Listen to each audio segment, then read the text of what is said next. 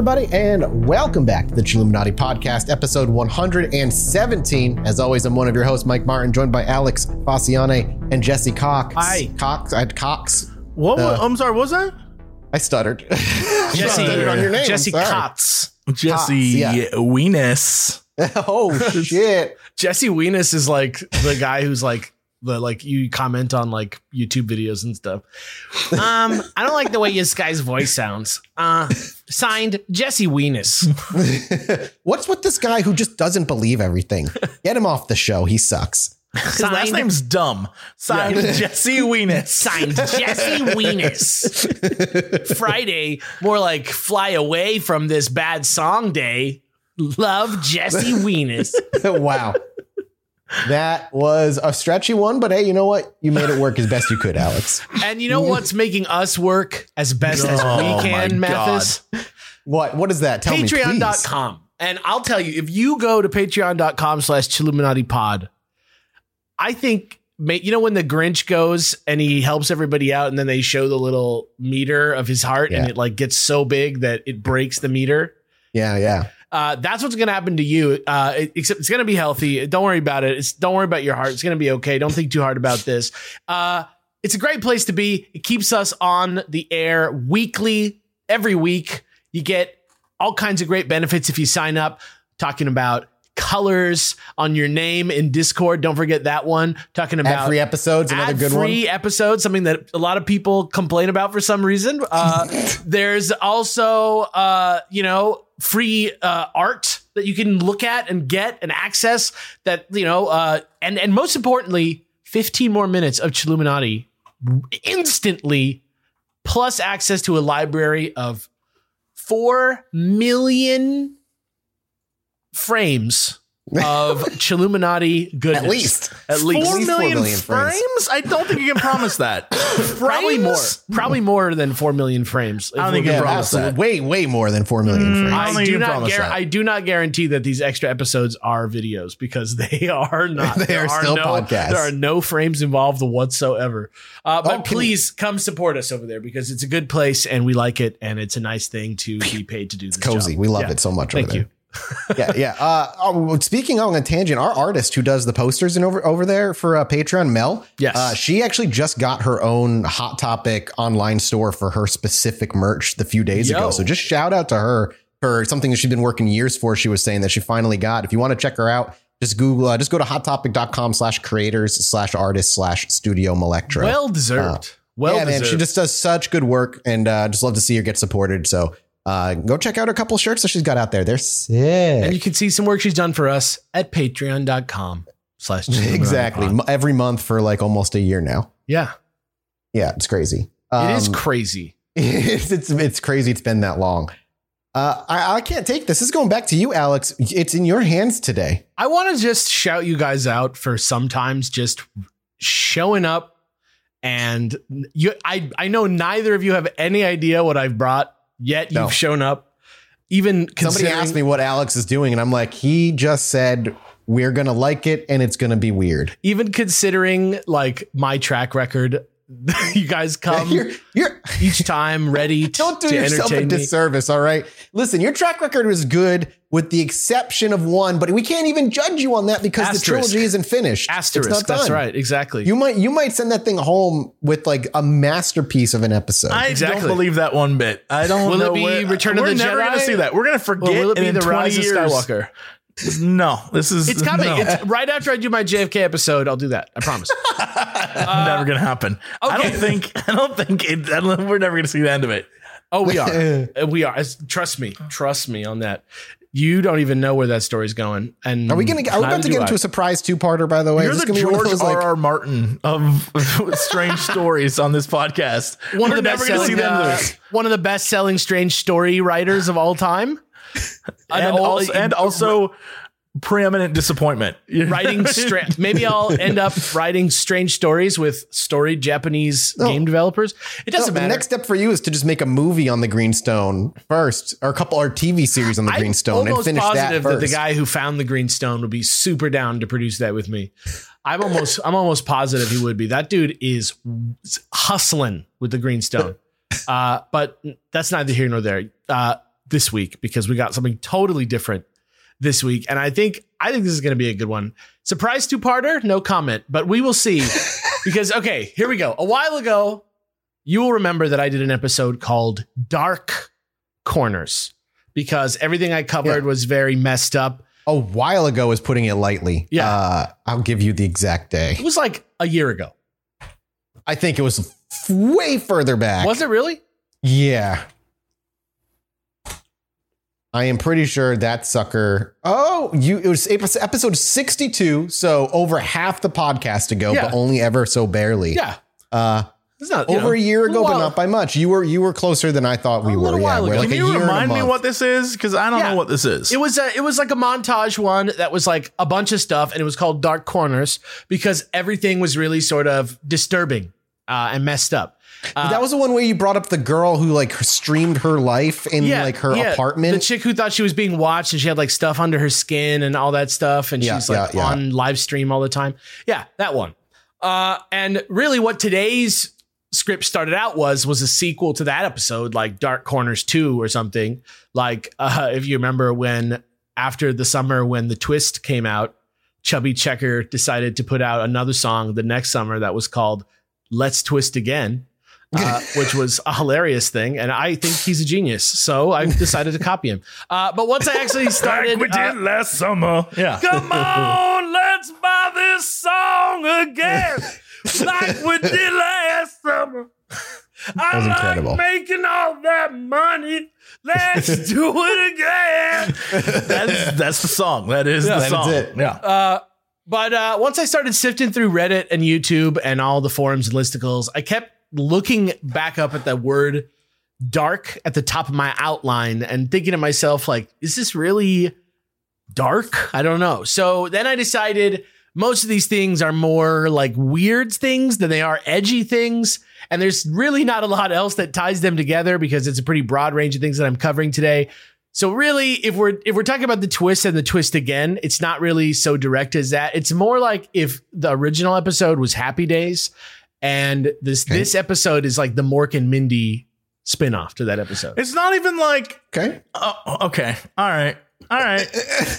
Yeah, I got you. I want to qualify that doesn't mean I'm not going to get creepy or upsetting at parts because I definitely am. I'm just going to be focusing a lot more on how weird these things are than I will on shocking the shit out of you. It's just a bunch of little things that didn't merit a whole episode because they're really interesting things. I want to make them. You know, I think people should hear about them because they're really exciting, and I think a lot of them you won't have heard. But yeah, they're none of them are very long enough to like carry an hour on their own. But content warning for this episode because we got murder, we got sexual violence, we got suicide ideation, we got violence against animals. I think we have actual suicide maybe. And a couple things are just really, really freaky and might stay with you for a while. So chill out. Don't worry. And one last thing before I get into this, I don't want to gloat too much. But I think this episode is like fairly airtight. Like I'm not going to toot my own horn too early, but I almost want to say this episode is 100% Jesse proof. What do you think about that? It would be a first. I don't believe you, but we'll see. Let's see. We'll see.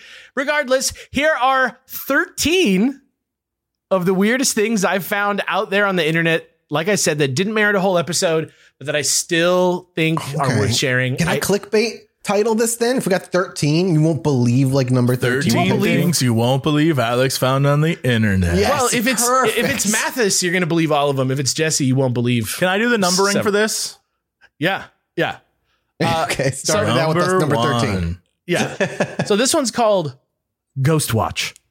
First one is light. It's easy. It's like a snack appetizer because it's light on actual paranormal elements. And there's really not all that much to the mystery of it. But it's just interesting. It's like a rice snack, like a Rice Krispie, kind of like a rice wafer. Like a rice cake. Yeah. Okay. Put a little nutritional yeast on there, spice it up with some black pepper, get it going. You know what I'm saying? But I don't know. Something about this captures my imagination. I love it. And once I'm done telling it, I bet you'll find it interesting too. Shout outs to this Guardian article I pulled from 1992. It has no author. And also shout out to Kate Mossman for her article on the New Statesman about this. But I am not going to read the title of it because it is a spoiler. Anyway, Ghostwatch, 90-minute long British pseudo-documentary horror film that was shown on BBC One on Halloween night 1992 as part of the BBC anthology series Screen One. And this episode was particularly interesting because even though it was fully scripted and featured full-on actors, it was presented to the public as a live broadcast as if it were the on-air investigation of a house in a part of Greater London that's called Norholt, where it was said that bizarre poltergeist activity was like regularly taking place, right? So they're like, it's like any other time besides while it was airing, they were saying it was totally fake, but during, it was real. And at first, the reporters see the whole thing as kind of like a dumb joke, and they start off the night kind of like pranking each other, like putting on masks, hiding places, while real viewers from the public actually call into the studio to share ghost stories. When you called in, it would be like, hi, this is fake, but please share a story with us, right? So that's like kind of how it went. But so many people were calling in because it was really popular because it was on Halloween that a lot of people weren't even getting a voicemail that was like, hi, this is fake. Some people were just getting like the busy signal. So nobody, like a lot of people who were trying to call never heard that. And that's important. Turns out that basically what they're doing is they're listening to these calls. There's the reporters on the location. And then in the studio, there's a paranormal expert and another host who are like talking about what's going on at the house. So they're kind of doing it like, I think some ghost hunting shows have done things like this in real life since then. This was in the 90s, so it was kind of like old school, but this was what it was. So it turns out whenever the kids in the house would ask their mom what the weird noises in the walls were, this is like the people that they're investigating, right? Even though she knew it wasn't natural, she said it was just the pipes. And eventually that's what the ghost started to be known as, was Pipes. And in reality, he's supposed to be a man called Raymond Tunstall, who used to live in the house with his aunt and uncle, and who was driven crazy by another ghost from the 1800s called Mother Seddons, who was one of those like child trafficker, baby stealer, Victorian lady type people. I know those types. Yeah. I know that's like weird, but that's totally a type of person. Sometimes she would even murder kids, apparently. But again, this is all in the movie. And then the real caller stories that were coming through that were from real people started to like, they'd like start rotating in like planted scripted stories about other families around England who were like, you know what, that Pipes situation sounds really familiar. And we have a ghost in our house who looks a lot like Pipes. And then the stories start to get violent. And then someone gets hurt in the house. And then during the broadcast, they make it seem like real-time events are happening all around the country. People are calling in like, I don't know what's happening. Like the same thing that's happening in my house is happening in on TV. Like it's happening at the same time. I don't know what's going on. And the expert realizes that by airing the show, they're kind of like having a seance with the whole country together. And it's like powering the ghosts up. One of the hosts gets like dragged down a hallway. I actually love that idea that the fact that the seance is just because it's so many people, it just powers them up like a Super Saiyan. Yeah. Yeah. So one host gets like dragged down a hallway. The lights go out in the studio. The main guy in the studio is like running around in the dark while the cameras are still on. And he finds a teleprompter running and he starts reading like a nursery rhyme, like in a creepy way off of it. And then he like starts talking with the voice of Pipes. And it was like really scary and it freaked people out. Lots of people got really mad, wrote nasty letters and all this stuff. But there are people online who think that maybe, just like some other things, like there's a copy of the Berserk arcade game that like claimed 2 lives. There are a couple things that happened as a result of this airing that make people wonder whether or not there was something more to it or something particularly disturbing or upsetting about the show. Not that it was necessarily real, but that maybe something about the way that it was staged or something was somehow affecting the people who were watching it. First, there was an 18-year-old with learning disabilities called Martin Denham from Nottingham who was said to have like the mental age of like 13, even though he was 18. He had some like developmental issues and learning disabilities. And he lived with his family in Bestwood Park while working days in a factory. 5 days after Ghostwatch aired, the central heating system in his house failed and literally caused the pipes in his walls to knock together, just like in the show, which he saw. And apparently it freaked him out so badly that he took a plastic hose, hanged himself from a tree outside. Oh my and God. left a suicide note behind, which said, "Please don't worry. If there are ghosts, I will be with you always as a ghost." So, all right then. Yeah, that's pretty intense. It totally happened. His parents fully blamed the BBC for it and said that Ghostwatch had hypnotized and obsessed their son after watching it. And it wasn't enough to get them any sort of recompense from the BBC, because obviously the BBC really did like cross their T's and dot their I's about making this thing seem real. But, you know, some people did tune in mid broadcast or miss it, or maybe you have a learning disability. Like War of the Worlds. Yeah. Yeah, maybe you don't quite understand, the idea of something more modern. being like fake. we've had issues here. Do you remember the Mermaid documentary from Discovery that they did everything they could to make that look real, and people fucking bought it, and then they did it again with the Megalodon? Yeah, exactly. Yeah, super weird. But that wouldn't be that interesting of a situation on its own, except just kind of more of a sad story if it was only this one case. But there were also 2 other children mentioned in a report from the British Medical Journal 2 years later in 1994 who were affected by the show. 2 10-year-old kids reportedly had developed Ghostwatch-induced PTSD. Oh my God. The first ever reported to have been caused by a TV show. And once the report came out, further articles were released where 4 more cases were reported in kids between ages 11 and 14, as well as in some elderly people. But eventually, this is similar to the thing that happened in Japan in the 90s with the Pokemon anime. I don't know if you remember that. This is it's almost like an urban legend that there was like an episode about Porygon that like got removed from all broadcasts later, where there was like strobe effects on the show, and it was like messing with people and like upsetting them. And like it was like kind of like a mix of mass hysteria and some real events. And people just sort of like all played into it together a little bit. And just kind of got hyped up about it in a weird sort of way.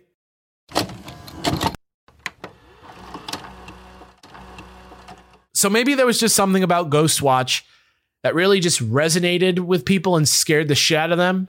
But we will probably never know. It is worth mentioning, however, that Stephen Volk, the original writer of Ghostwatch, actually released a sequel short story to the show called 31 out of 10, where he published that, by the way, in a collection of stories, which was called, wait for it, Dark Corners. Coincidence, shit. Mysterious, just like the episode it based this off of, you remember. But also, if you want, you used to be able to get a free PDF of this story on his website, and that is gone now. But if enough people remind me, I may have it. So I don't know what I'll do with it, but I may have the story, and I wouldn't share it. I would tell you to go buy that book, except that the book is over $100. It's like not in print. So if you want to just read this one story, I'm happy to do it just for this story. And you can't share it with anybody else. But anyway, that is Ghostwatch. Up next, we have one of these wonderful, weird stories that's just got so many unbelievable and bizarre details that it seems impossible. But it's also the second story. Well, yeah. But it's also number 2. Number 2. Thank you. It's also from antiquity. There's also so much evidence for it in the historical record. It feels like, okay. What is it called? It's the story of Terrar. The story of Terrar. This version of the story largely comes from an article at allthat'sinteresting.com by Mark Oliver. But this time I am going to have to tell you the title because it's instantly captivating. In fact, I'm going to have Jesse read it cold because it'll probably make it even better. Where should I put this? Let's see. I don't know. I'm about to sneeze. I'm going to put it in the chat. You're about to sneeze? Yeah, I can't sneeze. I can't sneeze. You got those wildfire blues? You said my name and I was ready to read. And the story of Terrar. The insatiable glutton who ate everything from human flesh to live eels. Yeah. What? So, all right. Question for you boys. I got to ask you a question. Just because if you could get yourself some, like, we'll say, like, properly taken care of with consent, like a piece of human meat from a restaurant. Where are we going? Yeah. I'm just like, or you could go to a restaurant where you could get like. Are you asking me what kind of piece of meat I want to eat? Human meat? Would you? No, just a simple question. If you had the opportunity, I got an answer, but it's dirty. Would you eat it? If you could eat human meat that was taken from, I'm trying to think of the word. I only got dirty jokes for you, man. I only got dirty jokes for you. some dude for years. Like a piece of thigh, like a piece of thigh meat from a piece of thigh. Yeah, I've been doing that for years, my friend. Somebody cut a piece of their butt off and served it while they were alive, just to have it be fresh. And they cooked up a little piece of their butt, and I'm like, that seems. I have no interest in it because it seems gross. It seems weird to eat person. It seems that's what I feel like too. Like, but if it was humanely sourced human meat, I get it. I could be convinced. It was like a super expensive, like one restaurant where you could get it. It's from like, individuals who've probably passed away. I don't know how you get it. I don't want dead old people flesh. Or you could try yourself a slice off a piece of your own butt cheek like that guy did. No, I know I probably taste terrible. Are you kidding me? I'm not like one of those Wagyu beef like fed. I ain't know that Wagyu beef shit. I ain't no Wagyu beef. I am McDonald's quality meat, my friend. I know what I am. You have no idea, actually. If you think you're bad, let me tell you about Terrar. Because holy shit. Terrar was a French revolutionary soldier who was first noticed in the 1790s shoveling fistfuls of garbage into his mouth from the gutter. Apparently, his appetite was so large that even though they had literally quadrupled his army rations, he would still go out and eat trash just to fill up because he was so hungry. How big was this guy? Was he like... That's the weird part. No matter what he did, he didn't even weigh 100 pounds. He seemed constantly wiped out, distracted, malnourished, and starving, and everybody wanted to get rid of him in the army because apparently not only was he just like an actual drain on their resources, because he ate so fucking much and he was insanely distracting for everybody, but his body was so hot to the touch, his sweat smelled like sewer water, and his BO smelled so disgusting that, quote, a visible vapor rose out of his body like real life cartoon stink lines. What? You can see him coming from a mile away. I already have a theory about what's going on with this dude, but I need you to say it because it's super gross. We know this information because of these people called Dr. Courville and Baron Percy, who are two military surgeons who were just so obsessed with this guy that over the years they just documented it and just couldn't let it go on without being documented because it was like a medical oddity to them and it was like blowing their minds. And apparently, according to discussions they had with Terrar, he had this problem his entire life, to the extent that when he was a teenager, he was actually kicked out of his house by his parents because they couldn't afford what it took to feed him. It was just, he ate so much food that he got kicked out of his house. I feel like instead of kicking him out of the military, they have there's an opportunity sitting in front of them. Like the generals can have him by his side and just eat military secrets if anybody's coming to invade. Just hand him over and he just, it's funny. It's funny you should say that. Well, after a while, Terrar decided that if he was going to have this problem, he might as well profit off of it. So he joined up with a troupe of prostitutes and thieves and he toured around France. He turned around France. Fucking perfect. He turned around France. Perfect. Yeah, he was eating weird shit on stage while the audience was pussy on stage. He would eat, and then the audience would get worked over by the pickpockets because they were so amazed at the weird fucking shit that he was doing. I know this all sounds like impossible and fake, but Mathis, here's a quote for you to read from a book of medical curiosities about this guy. Here we go. Fantastic. It's on Zoom. Yeah, it's on Zoom. Okay. He was fond of the most revolting things. Fond. He's fond. Fond. Whoops, I said found. He was fond of the most revolting things. He particularly relished the flesh of serpents and would quickly devour the largest. In the presence of Lorenz, he seized a live cat with his teeth, venerated it, sucked its blood, and ate it, leaving the bare skeleton only. In about 30 minutes, he rejected the hairs in the manner of birds of prey and carnivorous animals. So he just fucking hairballed down all the fur. Yeah, exactly. He ate it like a fucking a cat eats a fish in a cartoon where he just pulled out a cat skeleton and then he barfed all the shit up that he didn't want to digest. Oh God. He also ate dogs in the same manner. On one occasion, it was said that he swallowed a living eel without chewing it, but he had first bitten off its head. He ate almost instantly a dinner that had been prepared for 15 vigorous workmen and drank the accompanying water and took their aggregate allowance of salt at the same time. What? After this meal, his abdomen was so swollen that it resembled a balloon. All I can think of is that sketch. Was it Monty Python where he's just so fucking huge? It's from the movie. Now from something completely different. Yeah. So good. Yeah. Or no, The Meaning of Life. No, what's that one called? I can't remember the name. It might be The Meaning of Life. Life of Brian. Meaning of Life. I'm right. I'm second guessing myself. Also, apparently, right after blowing up huge like a balloon like that, he would just hop in and out of the bathroom, leaving something in there that the two military surgeons described as, quote, feted beyond all conception. This dude is a walking biological weapon. Yeah. And his weird, like, stretchy, empty skin would sag down so far that you could tie it around his waist like a belt. Anyway, once France was at war with Prussia and Terrar was once again fighting for his country, the general Alexandre de Beauharnais had the idea to have Terrar eat a wooden box with a message inside and then have someone sift through his shit to see if it was legible once it came out the other side.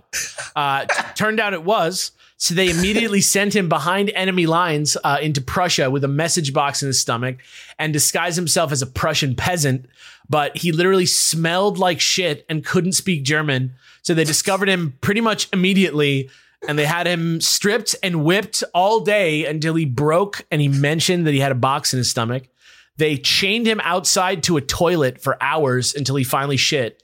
But all they found inside the box was a message asking the recipient to let General de Beauharnais know if the package got there okay. This plan was failed. So they didn't even trust him. They just sent him like a fake message. Terrar was said to be hung for wasting the Prussian army's time, but cried so hard on the gallows they took pity on him and sent him back behind the French lines. And when he came back, he worked with the military surgeons to try and cure his condition by eating things like laudanum and tobacco pills and wine vinegar. But none of that worked. No surprise. Yeah, there. Nothing worked. And Terrar kept getting hungrier and hungrier until he started getting caught drinking the bad blood that used to get bled from people in the hospital and eating dead bodies at the morgue. This is true. And then all of a sudden, a 14-month-old baby mysteriously disappeared. And there was like a rumor. There was like a rumor that Terrar ate it.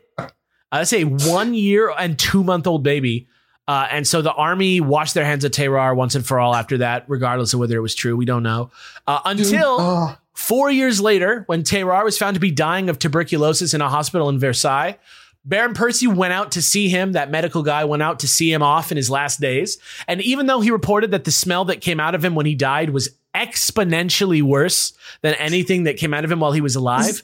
His stomach's just a jumbled digestive pit of hell. Yes. He also stayed around for the autopsy. And I got a quote from the autopsy for Jesse to read, just to give us an idea of what it's like. Here comes the quote from the autopsy. I just want to know. I can imagine them like throwing on like the enemy's uniform and just looking him up and down and being like, fuck it, send him. Like, who cares? Yeah. It's not going to work. Exactly. He doesn't speak a lick of German and just walks across with shit in his pants. Absolutely. Sorry, go ahead, Jesse.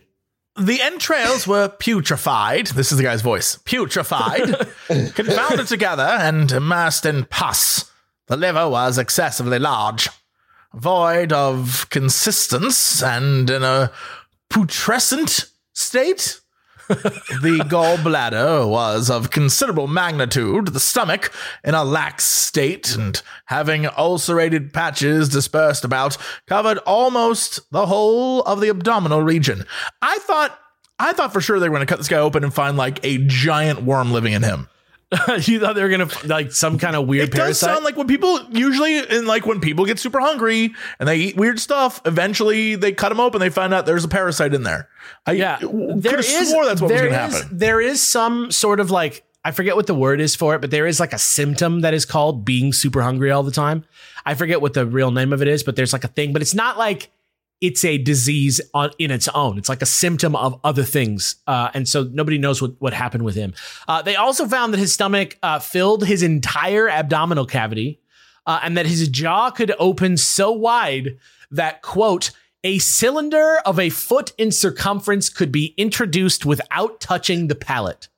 That's insanity, dude. That's like supernatural, like the Mummy. He drops his jaw down. Exactly. But eventually the smell during the autopsy got so bad that they decided to stop doing it halfway through the autopsy. And that is everything that we know about this very seemingly real dude from the 18th century called Terrar. Just imagine the doctors do like, you know what, Fred? I'm done. Yeah. He's just dead. He's dead. And you know what? That he smells, and that's enough for us. I don't want to ever look at this dead man again. Yeah. And I mean, you can look this guy up. Tarrare. He is all over the place, and he is just, it seems like he's fucking real. He is all over the historical record. I have no idea what to tell you. That guy. Yeah. What a life. Yeah. Wow. So far, so good, though, right? Nothing outrageous. I feel like I'm worried now. I'm worried. You shouldn't be. I feel like I'm crushing this so far. That's 2 out of 13. Yeah, you promised 13. 13. We haven't even crossed 3. Yeah, that's fine. Speaking of which, yeah, number 3. Yeah, perfect. And I guess this part of the show can be called our section française, because here is another story from France, which I cleverly decided to call, ready, here we go, Jesse, Underground French Cinema. Underground French Cinema.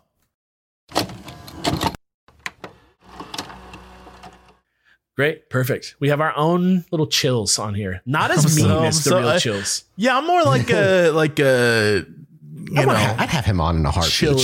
The chills Illuminati. You just bring him on for a guest episode. You're the legitimately chill chills.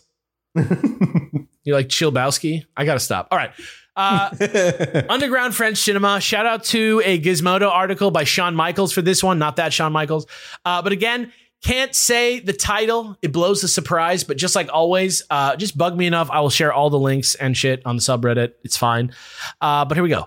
Back in the summer of 2004, some police officers in Paris were down in the catacombs beneath the city, past the point where the public is normally allowed to go, in order to carry out some sort of training mission, okay? It was underground and it was hella dark, so they had things like flashlights and headlamps, but they couldn't see very well, so it was probably really, really freaky when out of nowhere, they suddenly heard the sounds of snarling, barking dogs coming from literally all around them. And it seemed so real to the officers that some of them even called out to the dogs to see if they could get them to calm down. But as they like slowly spread out and like tried to figure out what the fuck was going on in the dark, they were actually pretty shocked at what seemed like they'd stumbled upon down in the catacombs.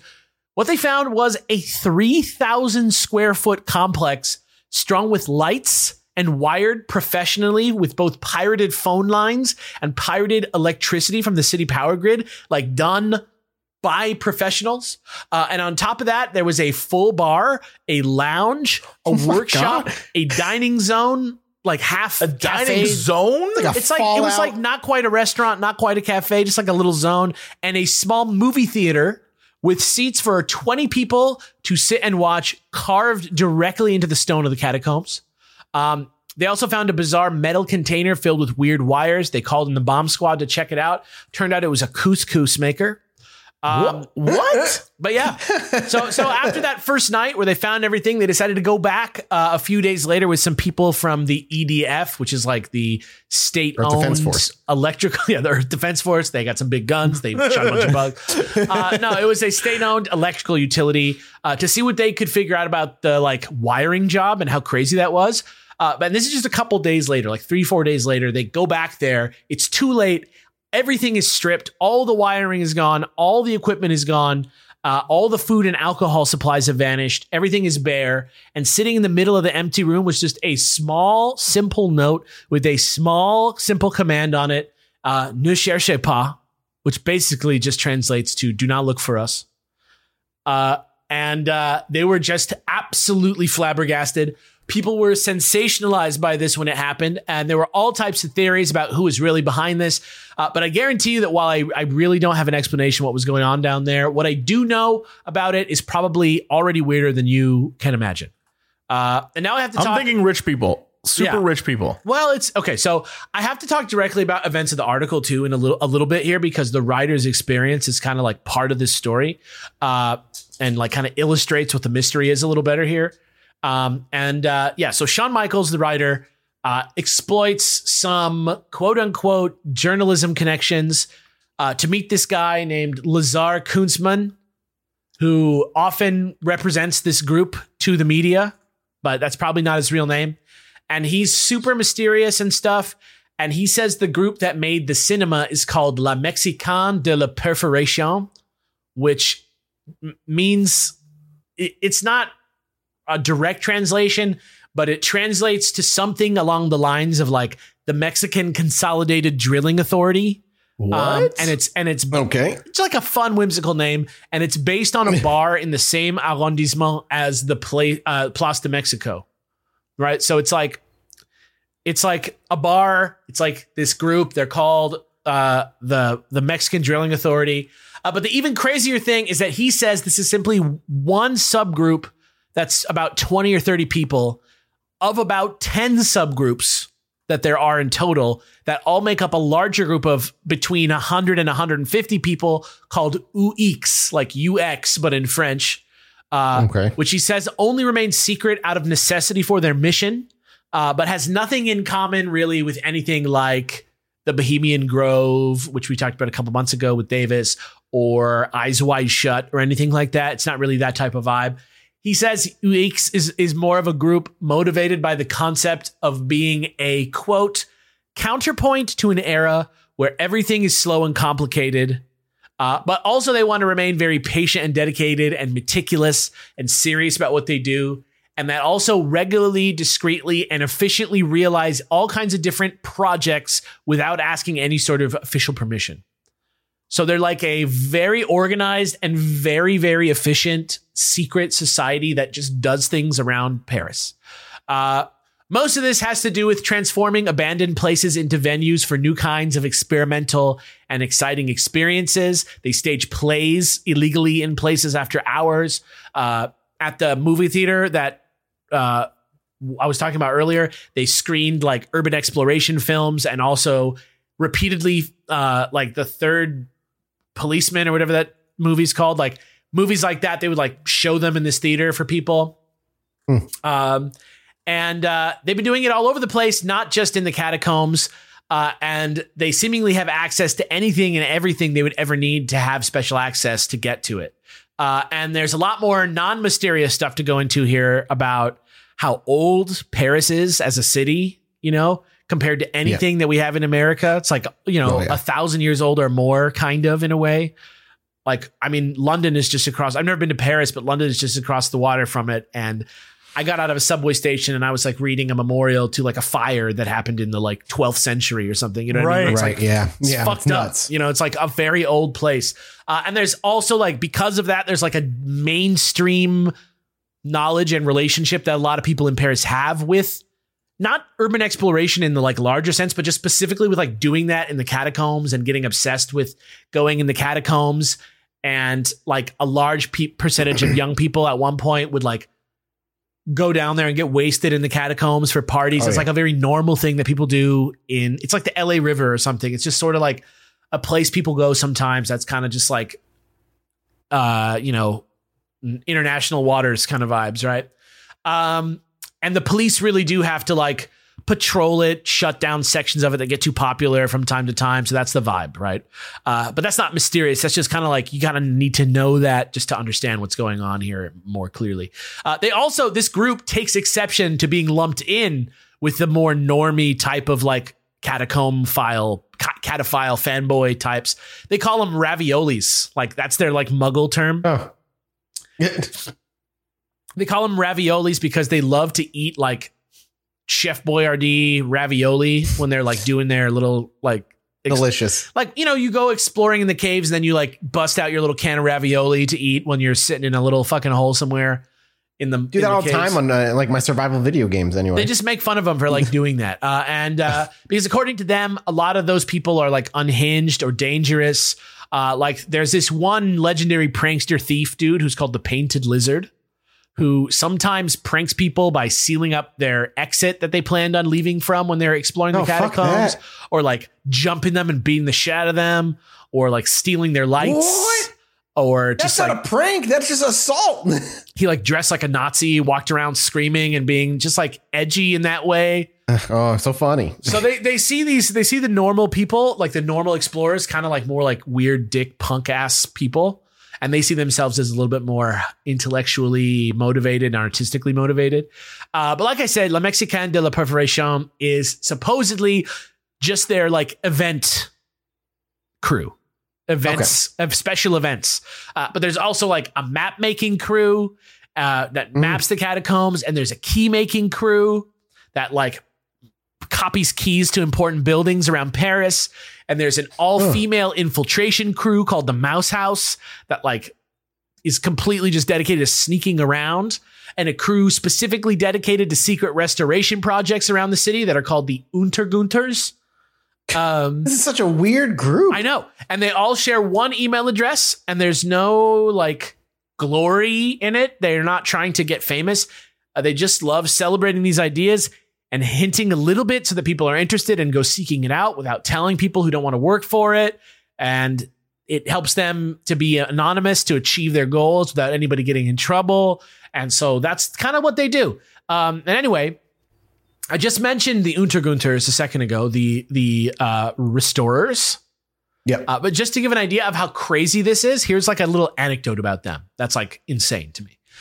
The Untergunters keep a list of slowly dilapidating things all over the city that's like longer than they'll ever be able to like finish, you know, but every year, once or twice, if they have something that they deem achievable and that they have the manpower to do and that they have the time to do, they will quickly, quietly, secretly, and efficiently take care of it. Right. So one year they decided they wanted to fix the clock in the Paris Pantheon building, which has been broken since the 60s. And they already had the keys copied to the building because it was a building that they'd already used to stage some plays and have some screenings there after hours when no one was around for their like weird japes at night. They started observing the building and learning the guard patterns. And then eventually they climbed up inside and set up a base inside the building at the base of the dome, like up inside, like on a second level on the base of the dome. They had like a permanent workshop there that they used for a year as they slowly but surely repaired the clock, and even like busted missions over the months into other parts of the building after hours, sneaking around the guards to steal parts of the clock that they needed from various secret locations in the building. Right. This is such a bizarre. I like them. I like the group. I'm not going to lie. I love that. This is how they operate. This is fucking insane. So they got into an antagonistic relationship with the assistant director of the Pantheon building, who like hated them. And even though they finished the clock and presented it to the building, eventually they decided they had to like present it to them because they couldn't just like hang it. Yeah. So it was never put up though, because it was embarrassing for the building to admit that the citizens had to like take the restoration of the clock into their own hands. Yeah. So that pissed off UX. And so on one Christmas Eve, they broke in and they put that shit up themselves on Christmas Eve, because that was like one of the only days that like there's no guards in this place. Yeah, I can imagine it's like nobody there. Yeah. So after Christmas break, though, the assistant director guy comes back.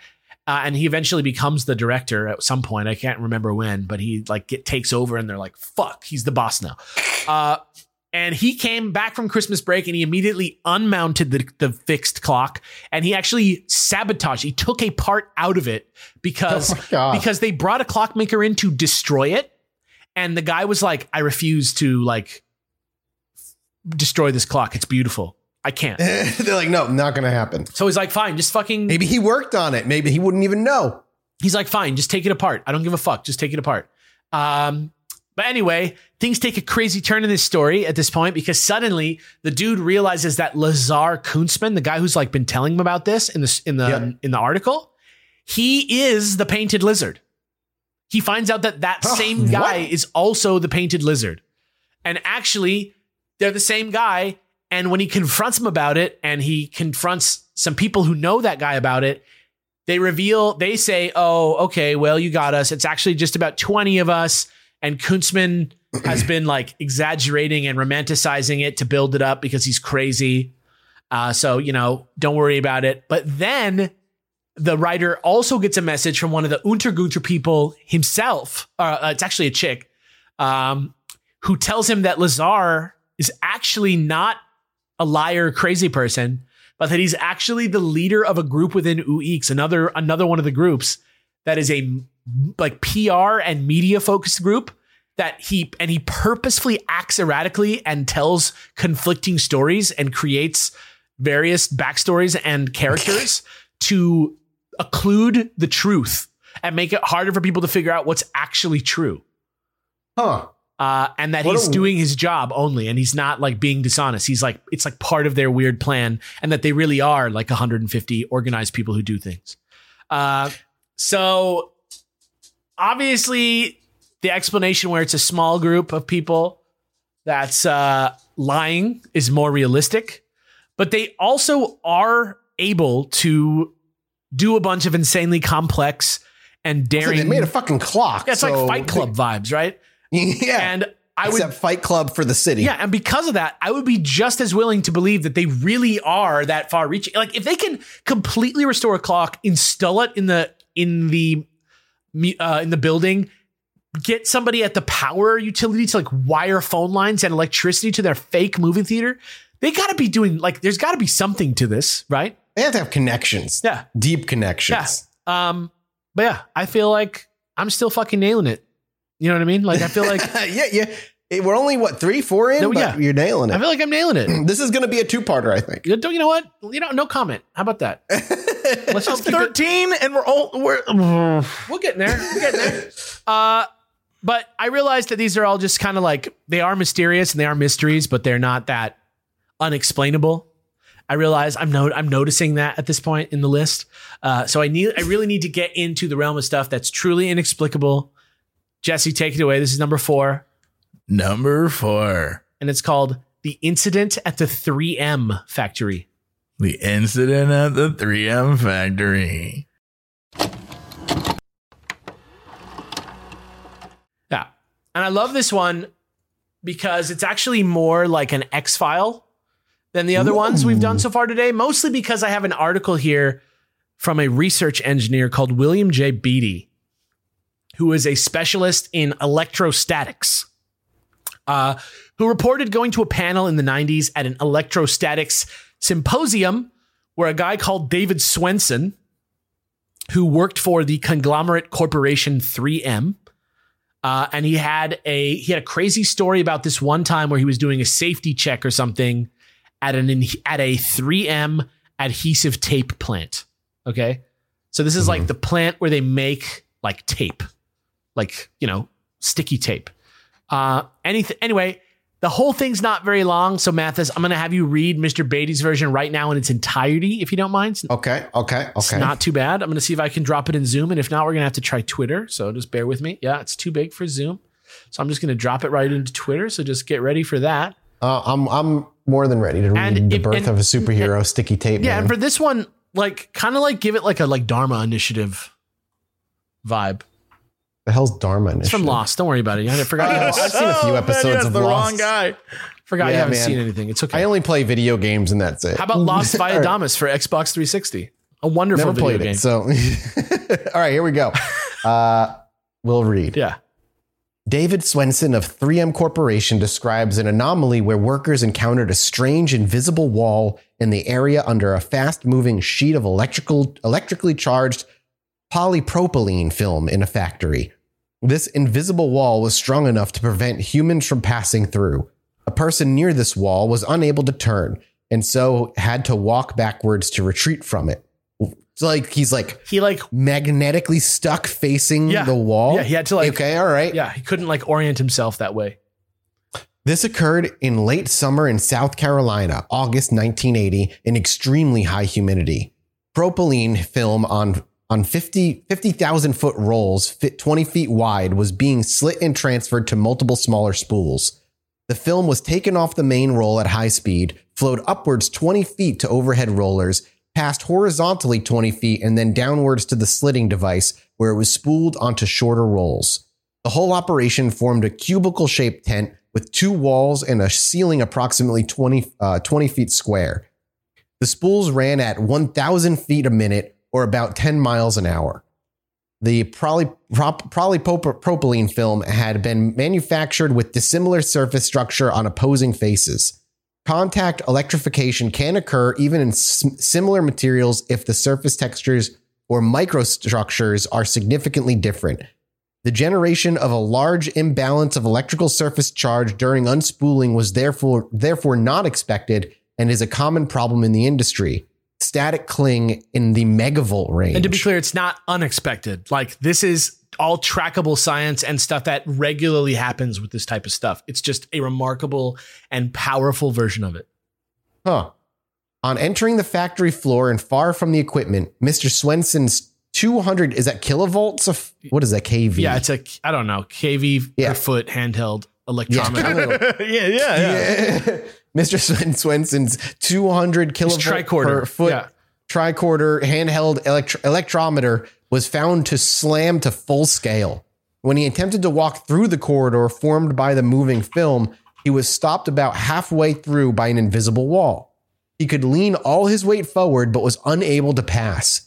He observed a fly get pulled into the charge, moving plastic, and speculates that the E-fields might have been strong enough to suck in birds. The production manager did not believe Mr. Swenson's report of the strange phenomena. When they both returned to the factory floor, they found that the wall was no longer there. But the production workers had noticed the effects as occurring early in the morning when humidity was lower, so they agreed to try again another day. The second attempt was successful, and early in the morning, the field underneath the tent was strong enough to raise even the short, curly hair of the production manager. The invisible wall effect had returned. He commented that he didn't know whether to fix it or sell tickets. Yeah. So this is literally a official account from an official guy who officially measured this. A force field. Of a spontaneous force field generation created by electrostatic discharge at a 3M factory from the creation of adhesive tape. At the sticky note place. Yeah. And I have there's some comments on the article that give like a little bit more insight. These comments are from 2016. I'll give these to you, Jesse, in Zoom here. There's the first one. Here's one for you to read. All right. Have a relative, sort of, who works at a 3M plant. Shit still occasionally happens. You can't just say that and go away. Is that indentation indicates a different person? I think he's or is that a reply? I think he's like creating like a secondary character to like. This is all one comment. You can't just say that and go away. How you're not irresistibly interested in that? I would have interrogated that relative so hard. It just came up in passing at Thanksgiving. I don't really know him that well. He's an in-law. He mentioned being able to throw small washers and bolts at the field and watching them get repelled. People got interested, and so someone came with the voltmeter, whatever. And after throwing a couple more, they checked for voltage, and there was a residual charge after they finally caught on a plastic sheet to prevent immediate grounding. Okay. It also had a very slight magnetic field. It's apparently fairly common, but engineering hasn't come up with a solid explanation why. Yeah. So just another account from somebody who also knows somebody in a 3M factory that says that, yeah, these fucking crazy, like scientifically inexplicable things are happening during the creation of adhesive tape. Here's one for you, Mathis. Okay. Right in the Zoom there. Yeah. I met this guy at an ESD meeting in Austin once. He said the strength of the field maxed out his equipment at a distance, so he couldn't get a maximum measurement. After he published the paper, he was contacted by NASA and all the three-letter agencies asking for more info. He wanted to experiment around with it, but no company had millions to throw into such a project. Presumably the government did. It had to be a pretty narrow window of temperature, pressure, humidity, etc. They kept the garage door open, so that's where the insects and sparrows got sucked in, which obviously ruined the product. He said it was actually known to the technicians for a while before he experienced it, and they were just kind of like, meh. Eventually, they fixed the grounding issue on the machine, and the problem never popped up again. Oop, I lost my place. That's it. There it is. Okay, that's it. Yeah, it's just that David Swenson still does work in this field. Gotcha. But yeah, there you go. It's a force field generated by tape. And if you don't think that sounds plausible, here is a clip that I got also from Beatty's article that somebody shot in 2015 to give you an idea of how this works. I mean, it's not exactly the same, but it's a different spool. But just to give, oh yeah, you can see the electricity on it just from the spool. It's pretty crazy, and yeah, I can see thick humidity. Maybe it's easier to transfer the electricity through the air that way, or something. I think it's I don't know exactly what it is, but yeah, it happens. That is interesting. Yeah, I don't know what that's. It happened for sure. It happens regularly, according to people who work there, and the government is actively looking into it and kind of trying to figure it out and try use it somehow. Well, yeah, I'm sure they wanted to try to make an actual force field that people just cannot get through no matter how hard they try. I bet you it could stop. I wonder if they could make one to stop bullets. Yeah. Isn't that crazy? Isn't that insane? Cool. I love that because it is sci-fi. It really does. It's sci-fi come to life. It just sounds like it's from Lost. I don't know. Yep. But speaking of force, here is a totally other type of force for Jesse. Take it away. Number 5, which is called the Rabbit Force. The Rabbit Force. Yeah, the Rabbit Force. The Rabbit Force. This better be as good as I think it's going to be. Fox Force 5. No, okay. So in 1970, there was this book published called Psychic Discoveries Behind the Iron Curtain. It's all about insane Soviet Cold War era parapsychology research.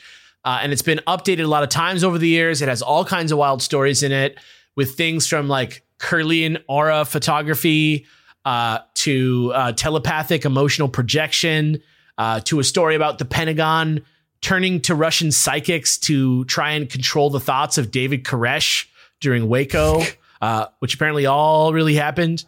But yeah, it was also the book that first gave that CIA guy, Sidney Gottlieb, the idea to fund parapsychological experiments. It like inspired him to do it himself, which led to a bunch of the like weirder men who stare at goats type stuff our government's done, which Mathis kind of touched on in his MK Ultra episode a little bit, kind of walked up to the edge of it, like the LSD experimenting and like the thing where they investigated what's his name, the guy who bent the spoons, Uri Geller.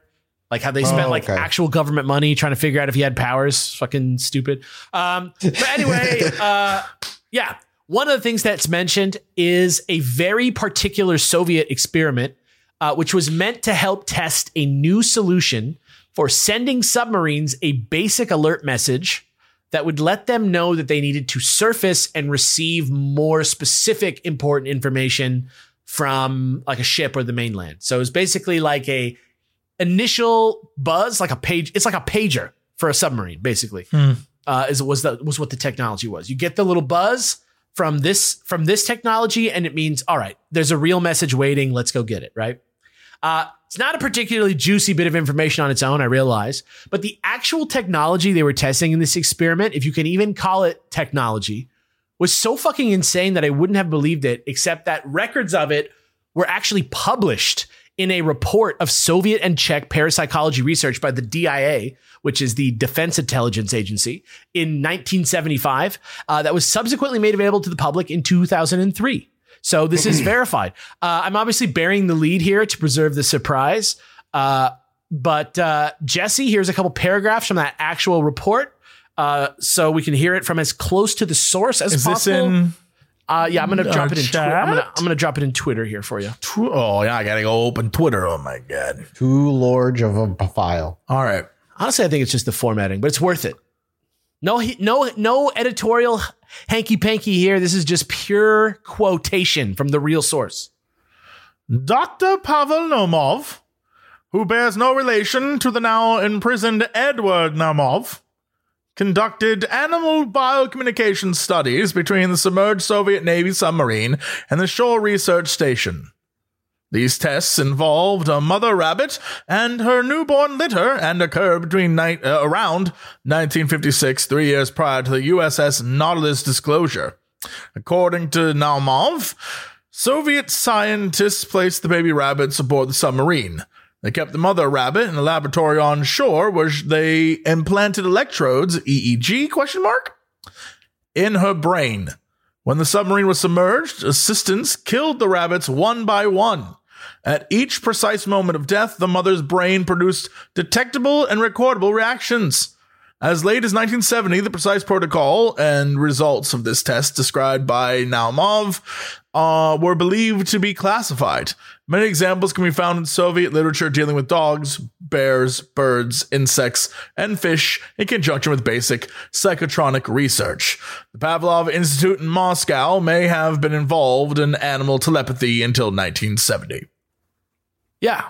That's the dumbest fucking idea I've ever heard. So, but that's the thing, is that it actually fucking worked. So they took the baby rabbits. Well, I mean, work is a relative term. But I mean, there's an effect. They took baby rabbits down in a submarine and they had the mama rabbit in a laboratory. This is one of those like causation kind of like, I don't know. They killed the baby rabbit and it caused brain activity in the mom. That's crazy. All I can say is, like, even if it did work, like, even if, I'm accepting it, it's still, there's a million better ways to do this. It definitely didn't become the norm for sure. But no, clearly. But there is seemingly something there. I know you're thinking this probably just all depends on whether or not you believe that telepathy exists in nature. But recently, scientists at the University of Washington and Carnegie Mellon University invented a wild sort of like group brain-to-brain interface system between two groups where there's senders who can influence the decisions of receivers. And all the receivers are blindly playing a game like Tetris with falling blocks, but only the senders, the other group, can actually see the bottom half of the screen where the blocks are. So the receivers can only see the blocks falling. And it showed that when they kind of like shared their view telepathically, it improved the performance of the receivers every time. And they even had a control group where they did senders who were deliberately trying to send wrong information, and it actually did lower the results of those receivers. They actually performed worse than the ones that were trying to help their receivers. It's always interesting. Those studies to me are always fascinating because it's like, what do you do with that information? Like, what do you do next? Yeah, I mean, like, the one hang up with that is that it involves like staring at like flashing lights and stuff with like electrodes attached to your head. So it's not nearly as powerful as what these rabbits apparently have, but it's not completely out of the question that this actually happened, and we may actually be on the path to understanding it better. Pretty interesting. That is cool because it could lead to more studies on consciousness in general. What are we understanding better? To like the idea of sending signals in a way that we don't understand that humans can communicate right now. Like, you know, people always talk about things like intuition and about instinct and like bad feelings, spider sense type stuff. And it's a very surprisingly interesting field of research. And I just thought that this rabbit version with this sort of like, you know, very clear effect is just a very good example of it. And it's just something that I think is so interesting. And I think bears some thinking about. Yeah. Yes. I'm going to send you a number right now between 1 and 100. I want you to take a guess. What is the number I'm sending you telepathically? Number 6. Close. Real close. What was it? 71. If you subtract 1 from 7 though. I mean, yeah, you got part of it. Yeah, did you get chills? No, but we got. I thought it was a bit because we were on to the next one. Yeah, the next one's called The Walrus at King's Cross. Number 6, The Walrus at King's Cross.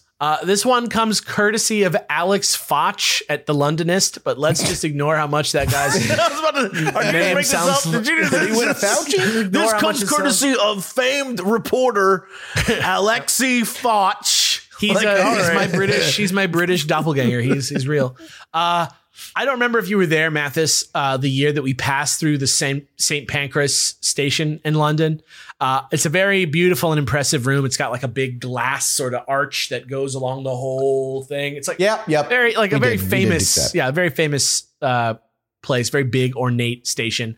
And whether you've been there or not, what you probably do not know is that it was only recently upgraded about 20 years ago as part of the Channel Tunnel Rail Link situation, where they made everything way bigger to accept the way bigger trains from Europe and stuff. And as per usual, when you randomly start digging in cities as big as London and that have been around as long as London, like I said earlier, like it's been around a long fucking time, you're going to run into some weird shit under the ground, which is exactly what happened when archaeologists started excavating in the St. Pancras Old Church Cemetery, which was apparently used as kind of a mass grave in the early 1800s after a bunch of epidemics swept through London, one after the other, like smallpox and typhoid and cholera and shit like that. And so first unsettling thing, they dug up 1,500 dead human bodies. That's just, well, that's nice. It's fucked up, but that was like not a surprise. They like were kind of expecting it, and it just happened when they were doing this, and it was really weird. But the second and much more unique unsettling thing was that they also found the bones of a single walrus buried along with 8 men in a single coffin. And specifically, we're talking about the bones of a Pacific walrus, which is extra strange because they are from the Pacific Ocean. And also today, they are an endangered species. So they were trying to get to the bottom of where the fuck this walrus could have come from, and they started to get into it. So this archaeological team reached out to the London Zoological Society, and the closest thing they could find to a Pacific walrus on record was when Prince Albert rode a tortoise one time, and a couple stories about whale bones and ostrich bones. But obviously that doesn't explain a fucking 4-meter long walrus that weighs 2,000 pounds. So after a little more searching, they were eventually able to scrape together 2 possible candidates for who this fucking walrus could be, both of which lived in the London Zoological Gardens in Victorian times. The first one came through in 1853, and since it was such a cool trend at the time, having only been legal for about 20 years for humans, it just kind of became a thing for every type of animal that people would just dissect them all the time and just see what was going on. As soon as it became a thing that you could dissect humans for medical knowledge, people were like, I want to dissect a bear. I want to dissect a tiger. They were just like going crazy dissecting shit because people were fucked up in Victorian times. And apparently that walrus was eventually dissected like around the corner from the St. Pancras Old Church. So that's one possible walrus. There's a second walrus candidate that came through the gardens about 15 years later, said to have survived a 3-month-long voyage after being captured in the Labrador Sea over between Canada and Greenland. This one was called Jemmy. And apparently it also lived and died nearby St. Pancras in Regent's Park. And though it was known to be fairly uncomfortable around people and mostly kept away from interacting with people for that reason, some members of the public did sometimes buy Jemmy some fresh whelks and mussels to eat over at Billingsgate Market. So this is a character that people did see and we know is true and real. Some other people believe that maybe the walrus came in as a trophy from an Arctic whaling vessel and was eventually dumped, or like maybe was like dumped there by criminals, and that the 8 bodies found with it were also like body snatcher type situation where they just like wanted like some organs for some reason, or same thing with the walrus, like maybe it's tusks or some kind of weird like a walrus asshole gets you a boner or something, you know, like I don't know, could be something like that. Man. Well, how often are you going to get a Pacific walrus out in the UK? You know, yeah, exactly. Like, and like you take it when you can get it. And like I say, dissection was only legalized in 1832, so there was an insanely high demand for bodies to legally cut up. And once they were used up, people would just literally throw them in a ditch. So it's fucked up. Like I said, walruses also have ivory tusks, which could be another reason why you would like dispose of a walrus body. But it's pretty much going to be a mystery where this walrus came from forever. And for some reason, I find that hilarious. Just a mystery walrus found in England. And again, this is a totally Jesse-proof premise because not only is the whole scenario surprisingly plausible considering the context, but also you can actually go see this exact walrus today, just like the sword that they found when looking for the green stone, because its bones are still on display at the London Archaeological Archive and Research Center in Hackney right now. Bam. I can't fight this because I've seen weirder. When I was in Mexico and Chichen Itza, there's literally, they have like an astrological sort of like observatory, like an ancient one. And on the side, going on the side of it are like carvings, like little like jutting out from it, gargoyle-esque carvings of animals. And literally one is an elephant. And there's no other thing in the world that looks like it. It's straight up an elephant. And it's just like, there are no elephants in South America. How's that possible? Yeah. So, yeah, who knows? To think about. And with that delightful nugget of information, I suppose, number one, that this was a completely Jesse Proof episode. Honk, honk, honk. It was pretty great, yeah. And I know... Ring the Jesse Proof bell. And I know you're not going to believe this, but I'm going to reveal at this time that there are still 7 more stories left for a grand total of Paranormal 13. And we will be covering those next week. Whoa! In part 2. Surprise. And spoiler, it's even more fucked up than this week. And also a teaser for today's mini-sode, which, by the way, will be live immediately after this episode goes up at patreon.com/Chilluminati-pod. I am going to be telling these guys about yet another weird corner story, which I took off the list once I realized that it was pretty much solved. Doesn't mean it's not still a very weird story, but I'm going to say it, and it's going to be on the mini-sode. So you're going to have to go get that if you want to go hear it, or wait months and months, and then it'll be out for everybody. And don't worry, your call. I love you. Goodbye. I am done. Well, all right, I love you too. Before we go, 2 things I wanted to shill. Hey, we got a new t-shirt out there. Go get the t-shirt. It's only going to be out for 30 days and then it'll be gone. And you might see it as a poster later on. But if you want the t-shirt version, you've only got a month to go grab it. On top of that, we've got a live show coming up October 26th. A few tickets left out in the general place. We want to sell out. Please buy those tickets. We want to sell out. Even if you don't go, if you want to support us, buy the tickets. Who cares? I'm going to write confirmed. I'm writing a South Bay food guide that's going up on Patreon. It's going to go up on the Chilluminati Patreon for sure. And Jesse, you can put it on your Patreon too if you want. I don't care. This is going to end up like one of those things where when I went to San Antonio and they're like, oh, here's all the best stuff. And it was like the things the driver's family owned. It's all Alex Fasciane. Please go to my dad's restaurant. No. We'll make it public. It'll be a public post on Patreon so everybody can see it. We're not going to lock it behind anything. It's just something to entice you to come to Los Angeles. Yeah. And last but not least, we have an Instagram now. So follow us over on Instagram. We got a lot of people who follow us on Twitter, but we got an Instagram now as well. What is on our Instagram? Who, what? Yeah, what goes up what on is that on our Instagram? I've a merch drop stuff and episode announcement drops. Are there any like sexy photos? Only of our last guest. Oh no, there's sexy photos of us from the Boston Live show up there. Oh yeah, I saw that. Yeah, nice. All right, that's pretty sexy. Yeah, where we look completely trashed according to some people, but we probably were at that particular point. Yeah, we were. But go follow us. Help us out Boston's over a crazy on town. Instagram. They know how to drink. Boston's crazy. All right, time for Minisode. Thank you for listening, everybody. We will see you next week with part 2 of Alex's Dark Corners sequel. No, weird corners. Weird corners. Weird corners. Dark and weird corners. Very weird parts of the corners. So weird. So Who dark. put that gum there? Where is that hair from? It's gross. Goodbye. Anyway, me and my wife were sitting outside indulging on our porch one night, enjoying ourselves. I needed to go to the bathroom, so I stepped back inside, and after a few moments, I hear my wife go, "Holy shit, get out here." So I quickly dash back outside, and she's looking up at the sky in awe. I look up too, and there's a perfect line of dozen lights traveling across the sky.